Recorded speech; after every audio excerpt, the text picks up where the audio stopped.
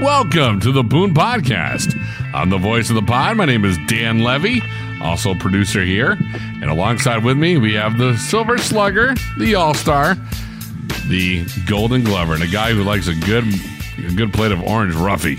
Brett Boone, what's going on, man? Hey, Danny, how you doing? I'm doing good, man. What's going on with you?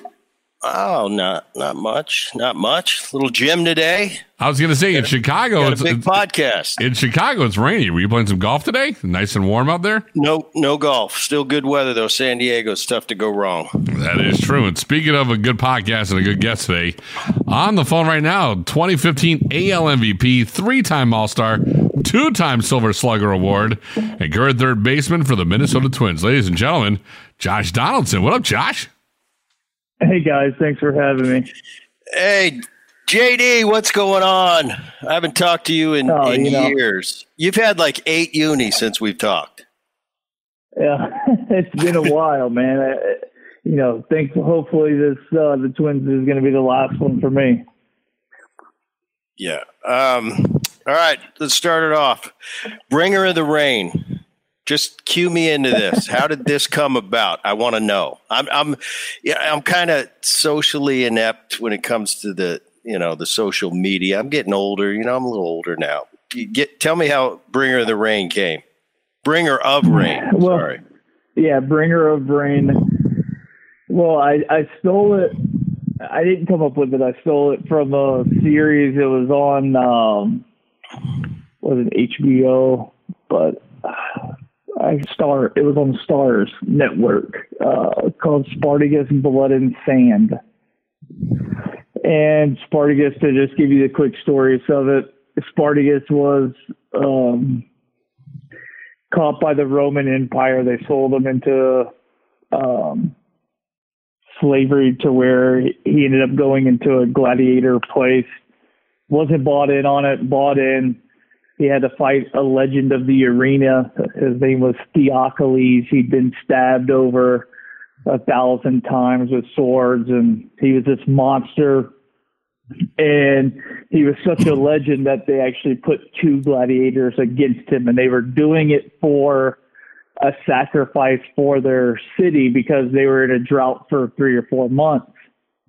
And long story shortened up a little bit more is Spartacus defeats him and wins, and shortly after he wins this battle, it begins to rain, hence the name. He got Spartacus Bringer of Rain. I was like, hey, you know what? I feel like I've kind of dethroned some gladiators / warriors, legends to get where I'm at today. I'm going to use it. That is very, and you know what? I would sit there. I would have no clue to that backstory. I'm sitting there, and for the people out there listening to the Boone podcast, this kid on the show today, he's one of my favorite current players. From the time I met him, he just had that energy, he had that something, he had that it factor, he had that edge. And I told him from when I first met him, I said, you got a chance to do something special on the baseball field. And he's always been a really good player, but he's up that he won the 2015 MVP. But JD, I would have never thought that was the backstory. When you did it, I said, yeah, that's Josh, Bringer of the Rain. I don't know. He's talking about hitting homers and it's bringing the rain. That's what I thought about it. So that was interesting because I never knew that at all. That's deep into the Yeah, it was deep. Yeah, a lot of people think of it as the home run thing, and it's kind of transpired to that. Last year, or not last year, I guess the season's over now, but 2 years ago when I was in Atlanta, a lot of guys had the idea of, after I hit a homer, bringing the umbrella around, and so it's kind of taken a little bit life of its own, but that's where I got it from. All right, so we're recently finished up with the 2020 World Series. I know you're a big student of the game. I know you watch, you study it. What'd you think? Give me your impression of this year's World Series, and we'll get to the Snell thing. Yeah, the World Series. I mean, to me, my own personal thoughts is when you have a team like the Dodgers, that one of the highest payroll games or highest payroll teams in the game, and you're using openers. To me, baseball loses a little bit of that.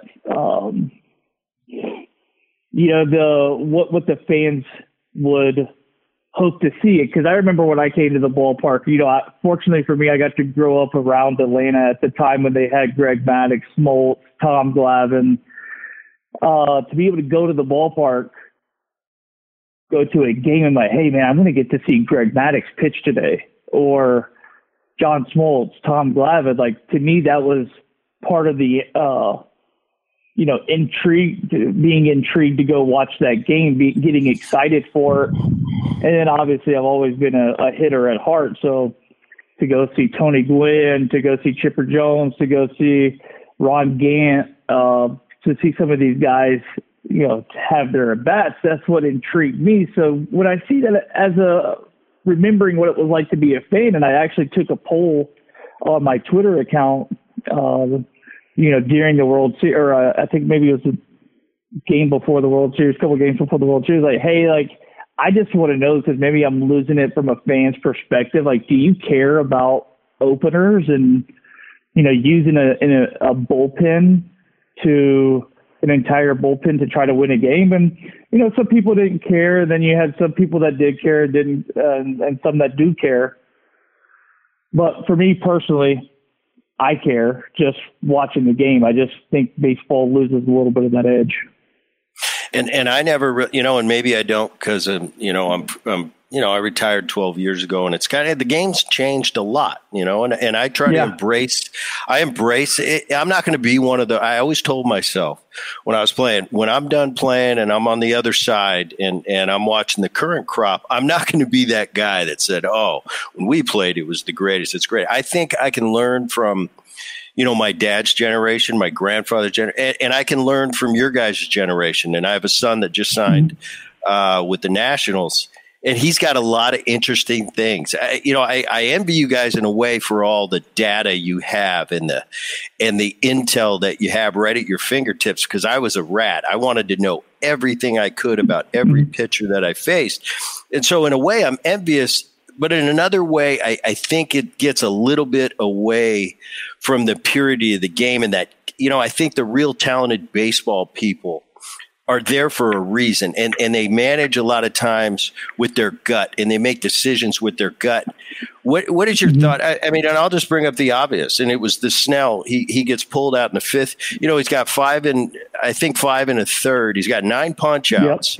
Yep. He's got a hell of a Dodger lineup. You're dealing with, you're not dealing with your average lineup.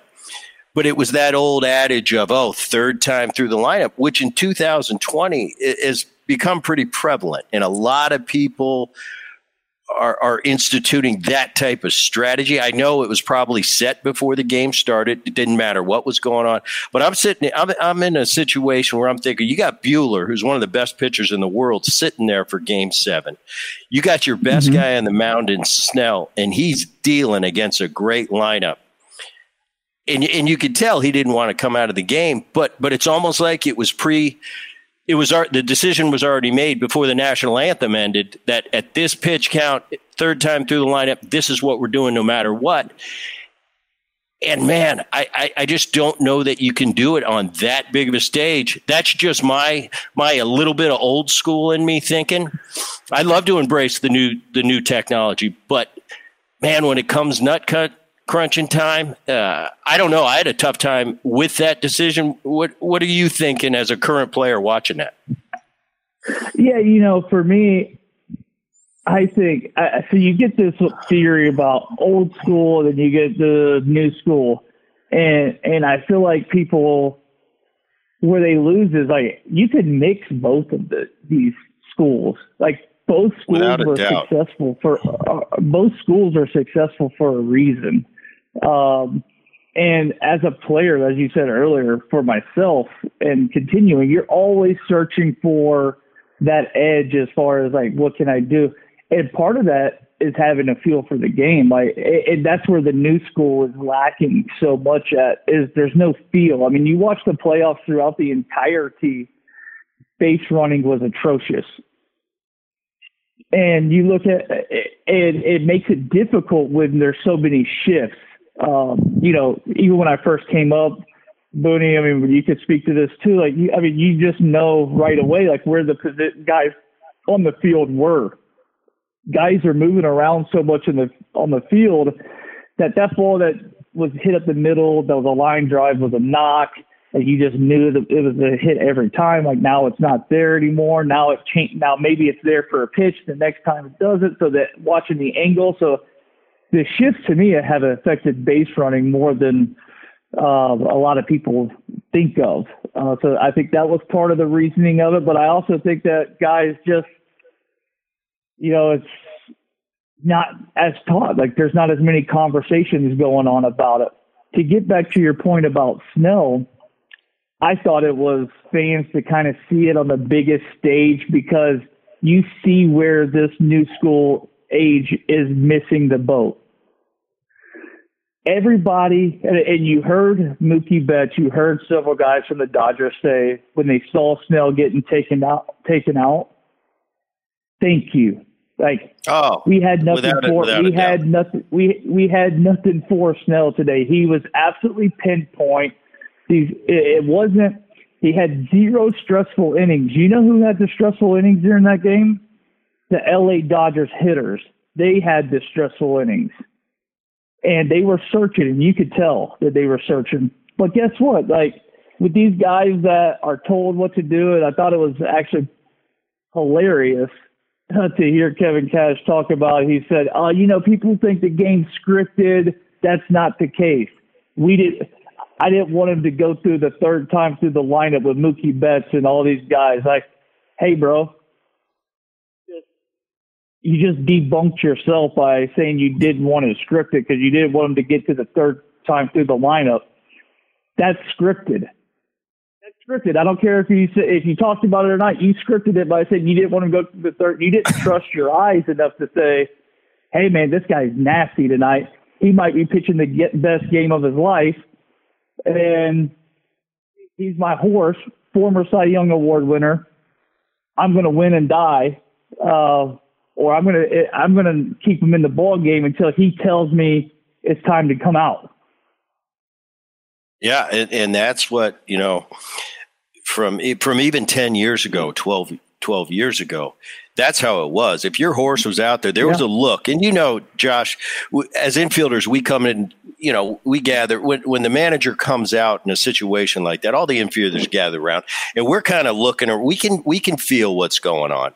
And you guys live together. What people out there need to understand is, as a team, we live with each other. We're almost family for 6 months. We know each other inside and out. That manager knows the look in Snell's eyes when he's done, and he knows that look where, get off my mound, I got this game. And I think that was lost in that exchange. Man, I don't know how he could do it. And I think, speaking to your point, I think it's tremendous as a hitter.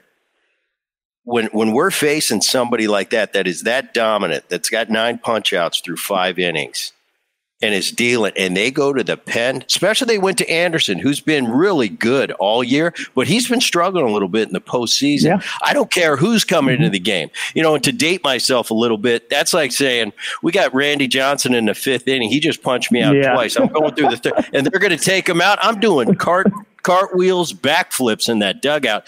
And you just you just gave us a shot of adrenaline, which an already loaded Dodgers lineup. And I don't want to sit here and this isn't about bashing Cash. It's whatever. He lives by that sword. He dies by it. I just think with the new age of all these sabermetrics, and I think it's also a way to escape criticism.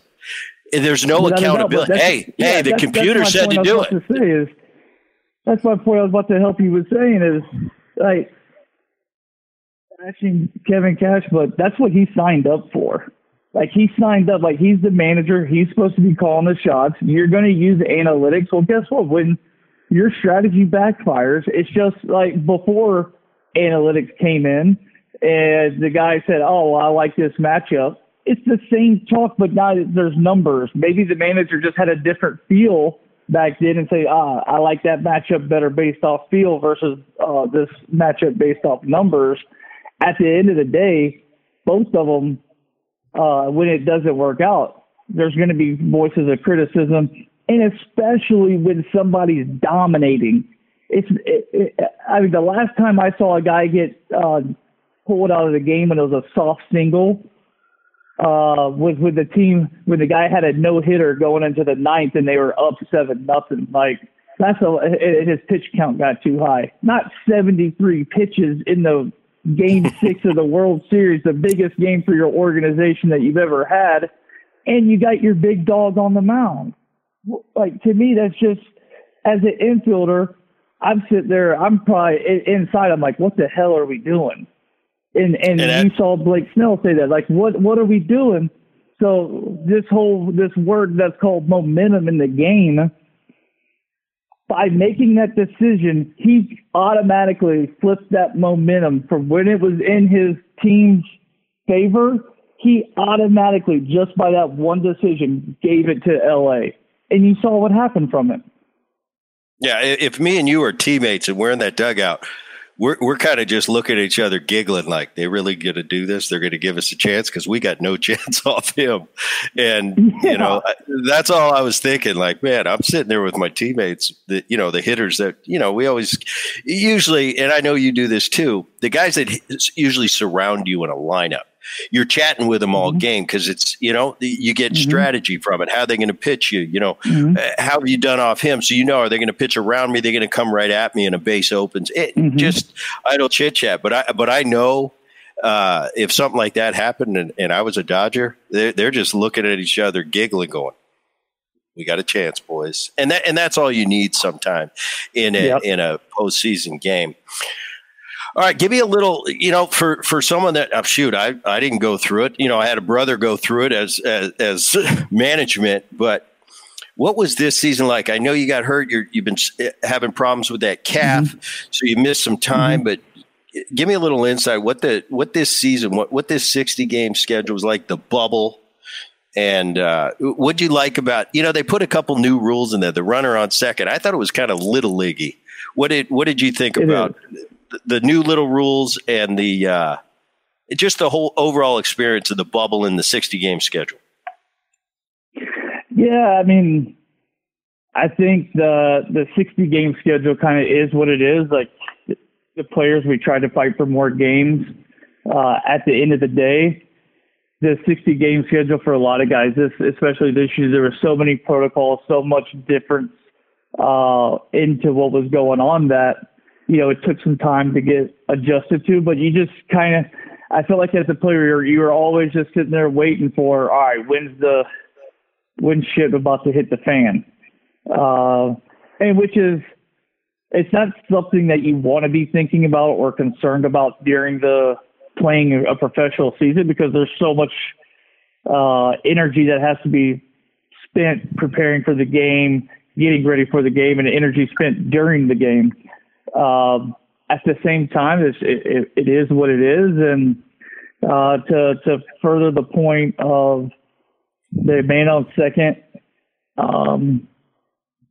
I think it was just that. And this is the one thing that concerned me kind of going into the season, and it's going to concern me moving forward, is it's okay to change the game to a certain degree as far as making rules, but putting a man at second base in extra innings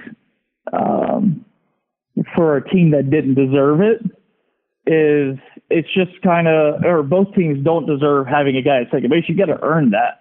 And we all know how difficult it is to scratch runs across. I just felt like you're changing the game too much in that aspect, even with the season as shortened as it was.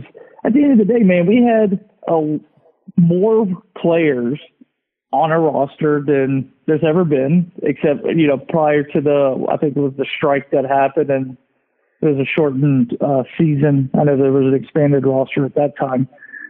But, man, what you do,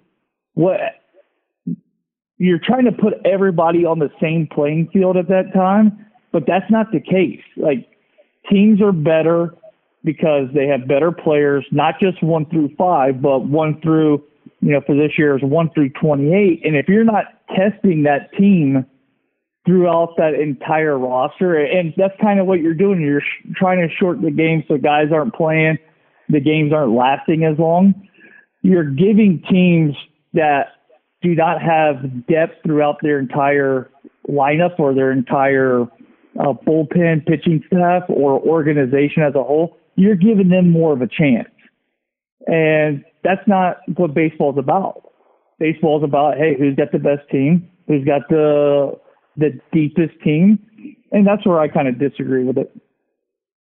Yeah, and I think that's a great point, because I was trying to break it, and I've been asked a million times, what do you think about the schedule? Well, I said, considering it, I think they did a pretty good job with the postseason. I think it really showed strength of pitching depth, because for the first time in postseason, up until the World Series, there was no travel day. You never played 7 straight. And my first thought, and I didn't hear it said that much, I said, the thing is, the lesser team has an advantage when there's days off because they can reset their rotation. Yeah. The deeper team with the most pitching has the advantage when there's no days off, because they can go one more than you can go. And I thought that was interesting. Exactly. So I thought, and plus there was 3 sets of playoffs and then the World Series, because people were worried about, 16 teams making the postseason. I think that was good for the game this year, because you kept 16 cities interested. And I think that's good for baseball. And I also think with that extra set of playoffs and the way they set it up, man, to be a mediocre team and get to the World Series this year would have been really hard. There's just too many landmines. So I think with everything said, and I don't know if you agree or not, I think they did a pretty good job at getting the 2 best teams at the end of the season playing each other. I thought they did a pretty good job there. But I'm with you on the – go ahead. Yeah, I mean, I'm not 100% a fan of having 16 teams in the playoffs. I do agree to you for this year. There's somewhat of an exception for that. I just don't. And here's where as a player, where I look at it, when you have 16 teams, now you're devaluing the season. If it was a 162 game schedule, you're devaluing the schedule and how hard it is to win games.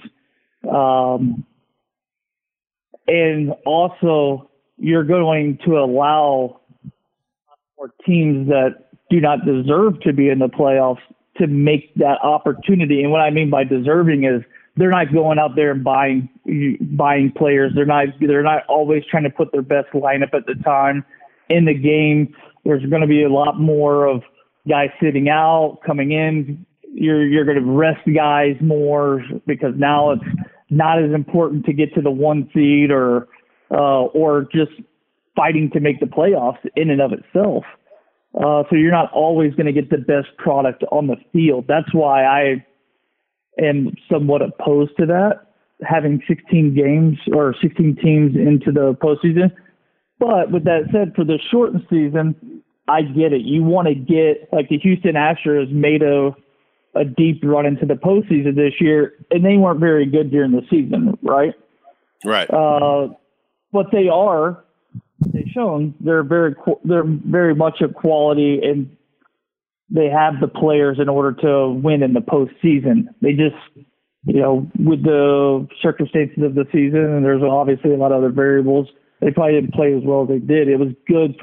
I think it was good to have the Astros in, whether you like the Astros or not, and I agree with whatever they did. I still think for the game of baseball, it's good to have them in there.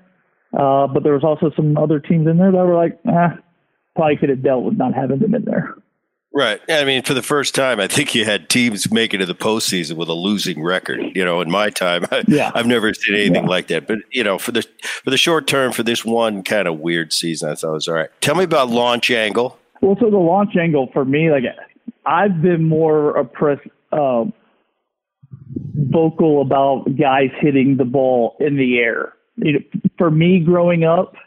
And Booney, I'm not going to speak for you, but I would assume that it was kind of be somewhat as what I was taught is a good at bat was if you hit something hard on the ground. And that was the focus. to me, I'm not a burner. And honestly, you go look at the numbers, major league average for balls hit on the ground is, I haven't checked it for this year, but it's predominantly under 200 for major league average throughout the season, throughout all the balls put in play. So when you look at that and you say, hey, man, get the ball on some green grass, preferably not on the ground, and in the air, whether it's a soft line drive, whether it's a hard line drive. So you have these optimal degrees of, if you're trying to get a hit, I want to say it's 6 to 12. Basically, that's a line drive is what you're going for. And that's what, for me, if you don't have pop, you need to live in that area. So that's your line drive swing. And it's the same thing that you and I, they would also tell us, hey, hit line drives, low line drives, low line drives. But what you're coming to find out is guys that do have power, you can hit balls in the air in somewhat, where you're not absolutely destroying a baseball at 24 to 29 degrees at launch angle. So that's more of your fly ball range. Those balls are getting rewarded and it's a home run. And then your guys that have a lot of pop, they can miss even a little bit higher than that and get the ball to carry out. So for me, my thought was, and I actually got it from when I got fitted for golf clubs for the first time. And I'm sitting there, I'm hitting my driver on the launch monitor, and he's sitting there telling me, he's like, hey, man, like, we're going to try to get you at this spin, and if you can hit it at this degree of launch off the tee, you're going to maximize your distance. And he said that to me, and I go, what the hell did you just say to me? There's like a certain degree of where I could maximize how far I hit it. And he's like, yeah, this is it right there. And sure enough, I started hitting it and I just started launching golf balls. And I go, man, I'm like, I want to be able to do this in the game, like as far as my baseball career. And part of that is having a positive impact swing. So as Ted Williams said in his book, I wish I would have read it when I was a kid growing up, because maybe I would have got onto it before that, is having barely, to create that trajectory that you want, is to be able to catch the ball. It's going to be more out in front, a hair, and to where the swing is going to be ascending up, not tremendously. And, to me, like a big uppercut is, like a Chris Davis kind of, and not the one for Oakland, but for Baltimore, or, even, Jim Edmonds, like big uppercut type swing. Pat Burrell had a big uppercut swing. So not to that extent. I think there's advantages for where it's the pitch that's down, you can get away with a little bit more of a steeper plane going down into the ball, making contact, which is more of a downward swing. And the pitch that's up, you have to have a little bit more of a flatter swing. So in the game, I'm not sitting there saying, hey, I'm trying to hit this baseball 24-degree launch. I'm trying to match the plane of the pitch, and my preparation before the game is going to dictate, all right, if I'm trying to hit balls in the air, I'm not going to necessarily think about hitting the top part of the baseball. I'm going to think about hitting the middle to 2/3 of the ball on the bottom half, to where I can clip that and to be wherever I can hit the ball in the air. But for me, swinging down, I was hit when coaches would tell me, hey, swing down, I would just hit balls on the ground all the time. And I was just constantly rolling balls over. And until I started thinking and preparing, like, all right, I'm going to think more in a good miss for me. And when I talk about miss, it's where I just get underneath the ball, or before this time it'd be I'd hit a ball hard on the ground, so I'd hit on top of the baseball. Those are still misses. even though I found the barrel. Well, when my focus became I want to miss in the air versus on the ground, then I started driving the baseball. And then it also built in a different type of success. That's still, to me, it's still successful. If I hit the ball in the air, I just miss it, but I had the right approach. Obviously, depending on the game situation, etc., there will be more advantages at times. If the guy needs to get a runner over, infield back, get a guy in, you would want to miss more on the top of the baseball. But if we're talking nobody on, nobody out, like I'm up there trying to drive a baseball. Right, I'm not trying to hit a single. Yeah. And still to this day, and my favorite skipper of all time, Lou Piniella. And he would sit there and he'd kind of roll through. It would be Edgar Martinez and myself, and we did a lot of work before the game. And Lou would, casually just wander through. And his thing would be hit the top half of the ball. And I would tell him, I said, Lou, let me tell you this. Top half of the ball is 6-4-3. That's a double play. I want to hit the bottom half, and I want to get that backspin. And you know what? I don't know if he didn't care. It's just something he'd been saying for 50 years. But I never understood it. I said, why would you tell me to hit the top half of the ball? That's a grounder. I don't want to hit a grounder. Like you said, infield back, I got 2 strikes. I'm battling my butt off.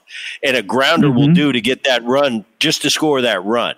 Well, I'll take a grounder all day long. But when I'm up there trying to compete and get a hit, I want that backspin. I want that ball to take off on a line, and I don't. It's beyond me. And like I said, Lou, my favorite of all time. But he would say that, and after a while, we just kind of look at him like, "Whatever, Skipper, just go out there and manage us." But it was fascinating to me. It's like, how do you think top half of the ball? I don't know. Anyway. And it's just one thing that has been around the game for a long time, to where that was just what people said. Stay short, hit the top of the half of the baseball with level swing, level swing. yeah. So it's like for me, it's when people talk about short swing, this, that, and another. Like, I don't want my swing to be short and quick out of the zone. I want my swing to be as long through the zone as possible, not long to where the bat is never getting to the zone or where I'm getting around baseballs, but from when the bat enters the strike zone to when it exits the strike zone, I want to have a lot of time where my barrel is running through that zone of the plate to where I have a better chance to make hard contact with the barrel of the ball. Yep. And only good things can happen. The longer you keep that barrel in the hitting zone, and you'll see over time, the great hitters are the one that keep it in that hitting zone the longest. And your average hitter is like a hinge door. It's in and it's out. And I don't care how fast or how slow it is. It's not a high success rate.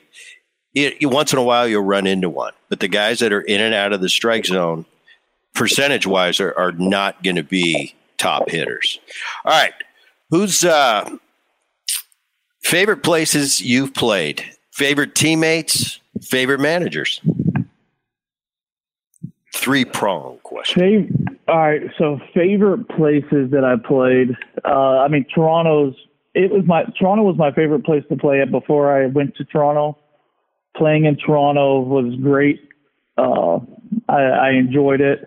And it's kind of, I had the best years of my career so far in Toronto, so I'm a little bit partial to that. I've always enjoyed playing in Minnesota. That was a big reason why I wanted to sign in Minnesota, because I'd had a lot of success hitting at that ballpark. So those two are probably my favorite. And I would say favorite teammates that I had. Troy Tulowitzki's he's my favorite teammate that I've ever had. On the pitching side, David Price was one of my favorite teammates. Him, Grant Balfour, Johnny Gomes. I've had so many incredible teammates. I could go on and on and on. Nelson Cruz was awesome this year. I loved him. As we talked about, he's one of my favorites. And I don't know Nelson that well, just in passing. But I've just, for some reason, I've always, since his days in Texas in the post, I just loved his swing. I love the way he stops it at the end. I love that smile on his face. He looks like he's having fun. And he just looks like a kind soul. So that's my only reason for liking him. And he can rake, and he's still raking at 42 or whatever he is. Yeah, I think he's 41, I think. But yeah, he rakes, and he's a really good guy. Favorite managers I've had this far, honestly, all my managers have been great. I don't know if I can say a favorite of them. But I've really enjoyed playing for all the managers I've been with. I feel like I've been around a bunch of quality and players, managers, guys that care about the players, and listen to what they have to say. 2015, you won the MVP. Remember when we first met? And yeah, I was in Oakland. I meet this kid. He's got a semi-mohawk. And I think we were in Bob Melvin's office in Oakland in spring training. And this kid's going, "You Brett Boone?" I said, Yeah, I used to be at least. And I was working at the time in the minor leagues. And me and Josh kind of started talking, and I ended up really liking him. So I started watching you, and I'd just be hanging around the cage watching him hit. And I said, this kid has a chance to be really, and I think you were coming off a pretty good year, not an MVP type year, but like you'd had arrived. Like, all right, he had his year, and I remember talking to you saying, man, you could do something special in this game, and you were you hadn't had that MVP year yet, but I could tell because you wanted it, you were really a student of the game, and that's what I appreciated about you was. This kid really takes it serious, and he studies the game, and he wants to be the best he can be. And usually the guys like that, couple that with ability, you're usually going to be pretty successful. So I've always had kind of a special kid whenever, and then my son started watching now. My son, I told him I was going to talk to you today. He goes, Josh is one of my favorites. I said, I know. And, but I said to you, I said, you have a chance to do something real special. And it seemed like, I think the next year or 2 years later, you won your MVP. And not that I got to talk to you about it much, but for me, for the retired player, I got to tell my buddies, hey, I told you this kid right here, because I would talk about you to my friends. I said, watch this Josh Donaldson the next couple years, because he's got a chance to do something special. And then you did it, and I was just kind of shining my ring over here going, I told you, I'm the guru. But that was pretty cool. Well, I appreciate that. I remember when we were talking the first time that we were out and taking batting practice, and you're like, hey, man, you stay in the right center like you do, you're going to do some big things. Continue to learn the strike zone. Take your walks when they're there for you, and you're going to have success. And that's something that's always stuck with me. And I take pride in being able to hit the ball to all sides of the field, and having the ability to do that, and also to be able to control the strike zone. That's just something that I know just as well as you know. If you can do those things, you're going to have success at the major league level. It's a lot easier said than done, but if you can do it, there's a chance. And I think that's what you and I, when we first started talking, that was one of the big things that, stuck with me. And we touched on this a little earlier, but walk the audience through a pregame hitters meeting. And you mentioned earlier the opener. In my day, we never even had an opener. I'll give you a quick scenario of our pregame meeting. His fastball is 93 to 94. His breaking ball is 84, 85. He likes to do this, and this. Always at the end of that hitters meeting, let's get him out of the game. Let's get into that bullpen. That's not necessarily the answer in today's game all the time, because some teams strictly build their team around a power bullpen. You saw that with Tampa Bay. Everybody's coming out throwing 98, 99 miles an hour. we used to have one or two guys in the pen. Nowadays, they've got a plethora, and it seems like the arms, as the years goes on, the velocities, not necessarily the pitchers are getting better, but the physicality is getting is starting to tick up. And I can notice that just by watching the games. I think the guys are they're more athletic on a percentage basis. And I think it's your culture too. I think it's a year-round thing. I think guys take better care of themselves these days. They train year-round. So that's human development. But take the audience through a pregame hitters meeting before a series. Yeah, normally you go through all the pitchers, the guy that's going to start that day. Then you go through all the bullpen guys, and we'll have video of all their pitches, what they do. Then you have what's on the iPad. You have information of counts of what pitch they throw and what count, what pitch they land in the strike zone and what count. You have the release point, how far the release point gets down the mound. You have arm angle slots. You have what else would it be? You have their velo and all the pitches. And really then it goes into, if you have at bats off guys, there's separate video for you to watch on all your at bats. What pitches they've thrown you in those at bats. So there's a lot of information that you can take. They have spin rate on guys' pitches now, to where that tells a little bit of the story.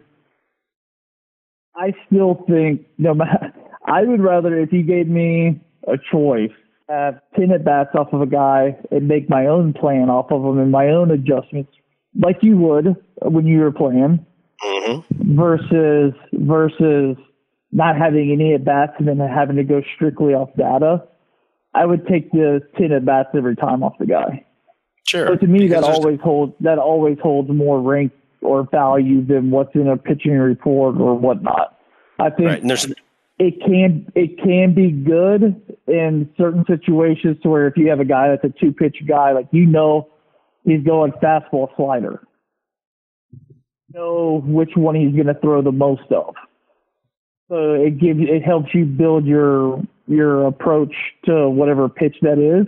But still, like you still have to get in the box and know, like, how are my eyes going to perceive whatever this pitch is, and where do I need it to start for it to be a pitch I want to swing at, or am I going to be aggressive early on in the at bat because he throws strikes, or is he a little bit? He lacks command. Do I have the opportunity to kind of wait about and try to get him into a count that is a good hitter's count? Yeah, and the hitting, this side of hitting, we don't have enough time to talk about it because that's what I just love, and just the high level mental side of the hitting approach. And you talk about, you can get all the intel in the world, but nothing's going to replace experience, and that experience of being in the box one-on-one against that guy and remembering. I used to be able to remember stuff. I remember counts, I remember pitches, I remember what I did, and that formulated my plan for the next time I ran into that guy, because I know this guy knows, whoever's on the mound, that in a 2-0 count fastball away, what I did with him. So now when I get to that 2-0 count, he's probably not going fastball away. And that's the high level thinking of hitting that I could talk. Like I said, we don't have enough time for it, but I think it's the coolest part of baseball, the game inside the game. What was more rewarding for you, MVP or comeback player of the year? Man, two pretty good trophies. Yeah, I felt like probably which one was more rewarding for me was probably the comeback. Just because, I dealt with 2 years prior to that really getting, missing a decent amount of games due to injury. And to be able to, in 2019, to put that behind me, to go out there with, in 2018, missing 100 games in the regular season, to be able to go out there the next year, play 155 or 56 games, how many ever I played, to put the year that I did together, especially I had a little bit of a slow start in 19, to finish strong, to help our team win the division. That was very rewarding for me. In 2015, and this hasn't been something I've told a lot of people, 2015, actually, I had my arbitration meeting 2 weeks before or a month before the season, and I had told the arbiter, we finished our argument with moving from Oakland to Toronto. I believe that I'm going to win the MVP because in 13 I finished 4th, 14 I finished 8th and battled through some injuries. 15 I knew I was where my body needed to be at, and I knew before the season started with the lineup that we had and with how I felt personally, not just physically but mentally, that I was going to win the MVP award. Because that's just where I just was seeing very clear at that time where my career was at for that year going into it. So it was, I expected it. I expected that in 2015 out of myself. In 2019, there was still doubt to an extent, like, could I go out there and play a full season again like I did? And so that's why it made it that much more rewarding. And going into 15, I pretty much knew I was going to win the MVP award. And 19, I still had like a little bit of doubt just because I've been dealing with injuries, and injuries are difficult for any athlete, and especially when I've had some reoccurring ones. Yeah, and I know you've been, I was pretty lucky in my career. I went on the injured list a couple times, but I was kind of able to do it. I know you've dealt with a lot of crap. I know that calf's been a real problem for you. It keeps cropping up. I know how much you love the game. I know how much you love being on that field. And the last couple of years, you've had some time. Not the last couple of years necessarily, but in recent times, you've had some downtime and been on the IL. How have you been dealing with that? Because I know, when you get that injury and it crops, all right, we got to rehab this thing and get it right so I can get back on the field. But when you're missing time and your boys are out on the field, how are you able to deal with that? Has it been tough? Has it been? It kills me. It kills me every time I have to do it. Every time that it's happened, and some things are just out of our control. And, as an athlete, we always want to feel in control, right? Mm-hmm. And there's some things that happen that have been out of our control are out of my control. And I'm still learning and trying to get better, trying to, have the proper training, have everything, just continuing to learn about my body so I can continue to be out there.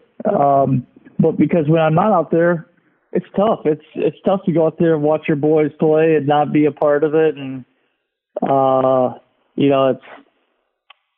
there's definitely, especially 2000, I'd say probably 18, there's definitely that's where I missed 100 games. There's definitely probably some bouts of depression in there because of that. And that's part of also injuries is also not just dealing with it physically, but dealing with it mentally. Mentally is probably the hardest thing to overcome at sometimes. Yeah. And from the few times that I did get injured, and I was on the injured list, and this is what people don't talk about or don't really, unless they've actually witnessed it or experienced it. I remember going in and you're in that clubhouse and you're the man and, you play 162 and then all of a sudden you get hurt. And it's almost like when you mentioned depression, I don't necessarily think I had depression, but it was very much, I was a fish out of water. Now all of a sudden I'm walking into my clubhouse that I kind of run, and I'm going into the training room, and all of a sudden I kind of feel like I almost feel like I'm in the way. Like, man, my boy, I'm not out there battling with him, and I want to be so bad, but like you said, some things we go through, we just can't control, but it's a real weird feeling. And unless you've gone through it and experienced it, it's tough to deal with as an athlete when you're used to being out there every day. All of a sudden, let me get off the training table because I got to let the players get on the training table that can actually get out there. And it's kind of a surreal feeling if you've never gone through it. So I completely understand when you mention, borderline depression, because, as athletes that play at this level and what we have to deal with, when you take that away from you, you can't compete. It's a real different thing that you gotta learn to deal with. All right, on to you talked earlier about it, and I read a little story that you went to the Golf Channel, right? See, I lived in Orlando for 7 years. I never went to the Golf Channel. Tell me about going to the Golf Channel, and that's where you hit. And is that where you figured it out, or was it a separate time where we found out the launch angle when you started carrying balls farther? No, that was. I did the fitting probably about a year, probably 3 years before that. I was in the Golf Channel. I did the Golf Channel because I was doing. I've continued to do it the last 5 years. I go playing this golf tournament for the Diamond Resorts down in Orlando. And I was there, and they asked me to come on for the event. And it was really cool. I mean, to be able to – I probably watch MLB baseball. I used to watch MLB baseball a lot. And then it was the Golf Channel second. So to be able to go and – to be on the Golf Channel to talk to those guys, that was pretty cool because, that's who I watch on TV probably the most. My favorite thing to watch is a big golf tournament. The Masters or an Open, when the best players are out there. That's still my favorite thing. And for most people, they figure I want to watch baseball or football. I said, I'd rather watch golf than anything. Most people say, what are you talking about? I said, it's great because it's my favorite hobby. And it's really cool to watch the best players in the world and how they hit it so pure, and how when I'm on the course playing 18, I can't hit it as pure as they can, and it bugs me. So it drives me crazy, but I love it. I love playing with other athletes in a top sport at their game. Just see what it's like at the level. And golf's one of those unique games where you can go out and play with a tour player, and you might be a really good player, really good amateur player at the club, but you go out and play with a real tour player, and there's such a big difference. Just the way it sounds, the way they roll their putts, the consistency. And you were talking about all the technology they have now. I mean, they just repeat that swing, and they get the right club in their hand, and they're like a robot. And it's pretty awesome to watch. All right, what am I hearing about this this Viking TV show that you were supposed to go on? You never got on it. But once you explained to me, Bringer of Rain, that doesn't surprise me that you were going to go on Viking. No, I ended up doing the Vikings episode. I did it once. They asked me to come back. I didn't go back. Oh, okay. That's where I got it. You didn't go back, but you did go on it once. Can I check it out? Where can I check it out? I think it's on. I don't know if it's on Netflix or not, but I think it's this. They have two seasons into one season. It's season 4, but the second part of the season 4. I want to say it's like episode 15 or 16 in that area. I forget exactly what episode it was in, but I had some lines in there. Got to go up there, fly out to Ireland, hang out with the crew, do some filming, and we had a good time with it. It was great. I'm going to check it out now. Josh, I appreciate it, man. I miss our talks. I'm pulling for you to get this injury worked out, and looking forward to seeing you the next couple years. Stay in touch. I love you. Still one of my favorite guys, favorite players. And always at the end of the podcast, what we do is we've got Dan Levy, the voice of the podcast, comes on with a question from the fans. Danny? Hi, Josh. Okay. Hi, Josh. How are you? Dan. All right. Alrighty. All right. Well, since you're a current player, and this is a thing that's happening right now, I am in Chicago. And the biggest news of the today is that Tony La Russa just became the new manager of the Chicago White Sox. To a lot of people's chagrin out here, and a lot of people are not happy about it because they think he's too old and he might not be able to relate to the players of the current game. Your thoughts on it and what you think of that signage, and also, would you be able to play for a guy like Tony La Russa if he became your manager right now? Well, I mean, I think the first thing to me, hearing that, because that's the first I've heard of Tony La Russa signing. Tony La Russa not only gets my respect, and as he should, the White Sox team respect, but he's going to demand respect. And at the end of the day, man, he's been around a lot, seen a lot, and he's going to be able to relate to a lot of those players.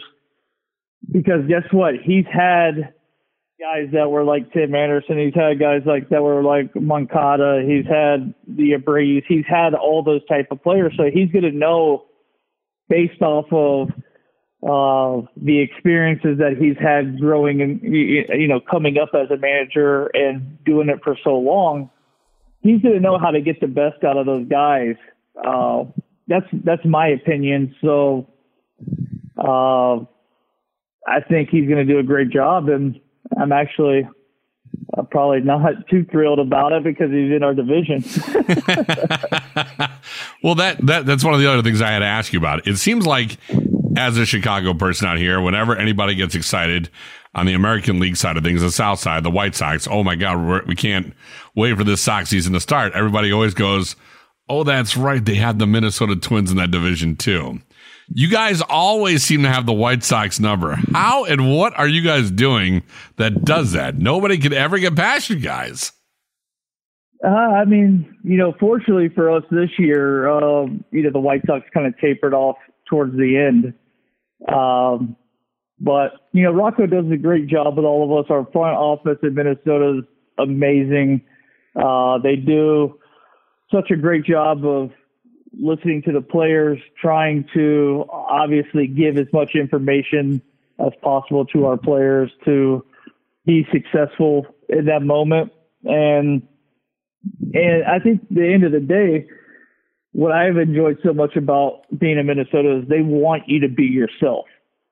They want you to go out there and have your personality and allow that to be shown. They want you to go out there and compete as hard as you can, and ultimately win ball games for the Twins. Our next step is, to win a postseason game. I didn't even realize it going into this offseason or going into this postseason. It's been so long since we win a postseason game. So that's going to be the next step that we have to get past next year. Obviously, we want to win the division first, postseason second. But I know a lot of guys in our clubhouse right now that there's going to be a lot of motivating factors to get past that first round next year. Very cool. And I would be remiss if I didn't say, on the other side of Chicago, is that you were actually drafted by the Cubs. You were in the Cubs minor league system there for a little bit. Did you ever picture what life would have been like had you stayed the course and been on the north side of Chicago? Yeah, I mean, that was a pretty unique situation, to get drafted by the Cubs. The Braves and the Cubs are the two teams I watched the most growing up due to a location of where I was at. And I was pumped to be drafted by the Cubs. It didn't really work out to when I was there. And they traded me a year after I was drafted there. But, I think everything happens for a reason. And who knows if I would have been the player or turned out to be the player I am today if I would have stayed with the Cubs. Your guess is as good as mine. But I really, and Boone could attest to it too, the Oakland A's, when I got traded there, the minor league system, as it continues to prove, throughout the course of time, that they do a great job of developing guys to get to the big leagues and then ultimately to stay in the big leagues. All right. Well, Josh, we appreciate you coming on the podcast. And again, if you want to follow him on Twitter, he does have one of the coolest Twitter handles of all time. And you guys brought it up earlier. Bringer of Rain 20 is where you can find him on Twitter. That is an awesome name, even though I didn't even know there was a real backstory to it. I just thought it was Bringer of Rain. That's awesome. So again, if you want to find Brett Boone on Twitter, it's not as original, but still pretty cool. It's at the Boone29. Big shout out to all that have subscribed, commented, and shared this podcast. Please continue to do so as this podcast continues to grow by numbers and numbers. For the Golden Glover, the Silver Slugger, and All-Star Brett Boone, you've been listening to the Boone Podcast, and we'll chat with you guys later. Have a good one. See you, everybody.